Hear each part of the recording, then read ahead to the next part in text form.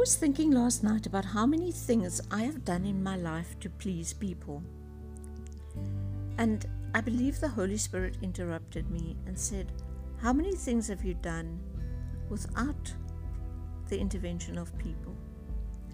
I immediately realized that my decision to make Jesus Christ my Savior had nothing to do with pleasing people.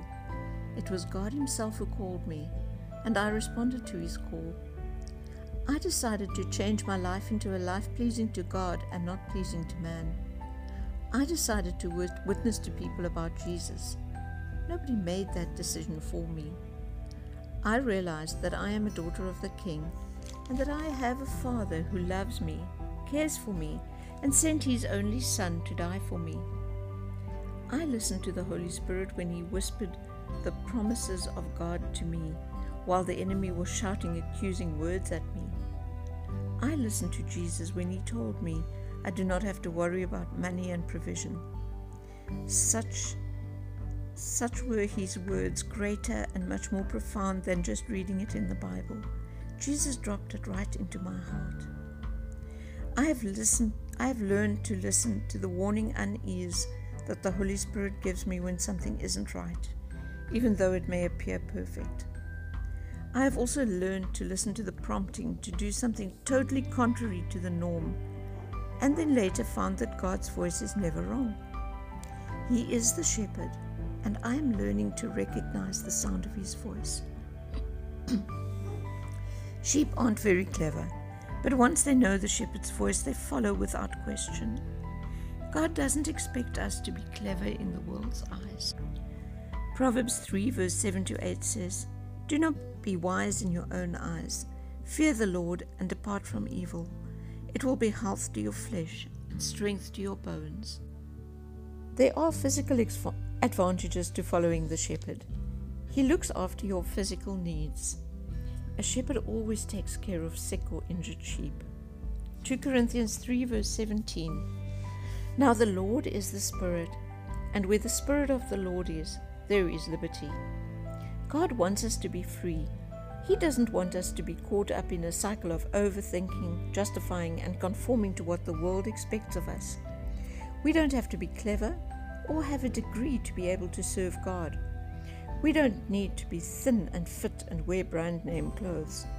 We don't have to be pretty and apply our makeup just so. We must not be like the world. That does not mean we should dress in robes and grow our hair long.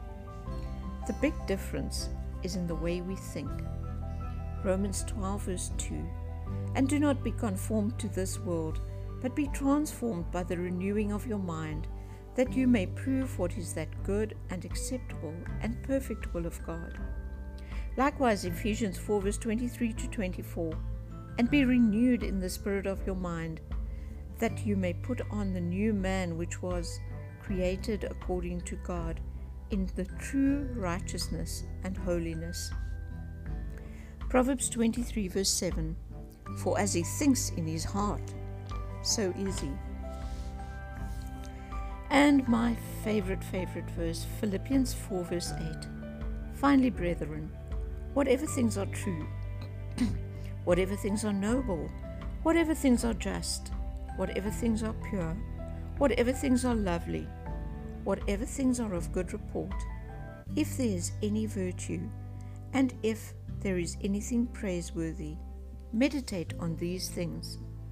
In other words, throw out all the negative thoughts, as 2 Corinthians 10 verse 5 says, and think about good, positive, and excellent things. Paul didn't write this as a suggestion. He closed his letter to the Philippians with it, and he qualified it with the next verse, which says, "The things which you have learned and received and heard and saw in me, these things do, and the God of peace will be with you." Having a positive mindset was one of the things they had seen in Paul.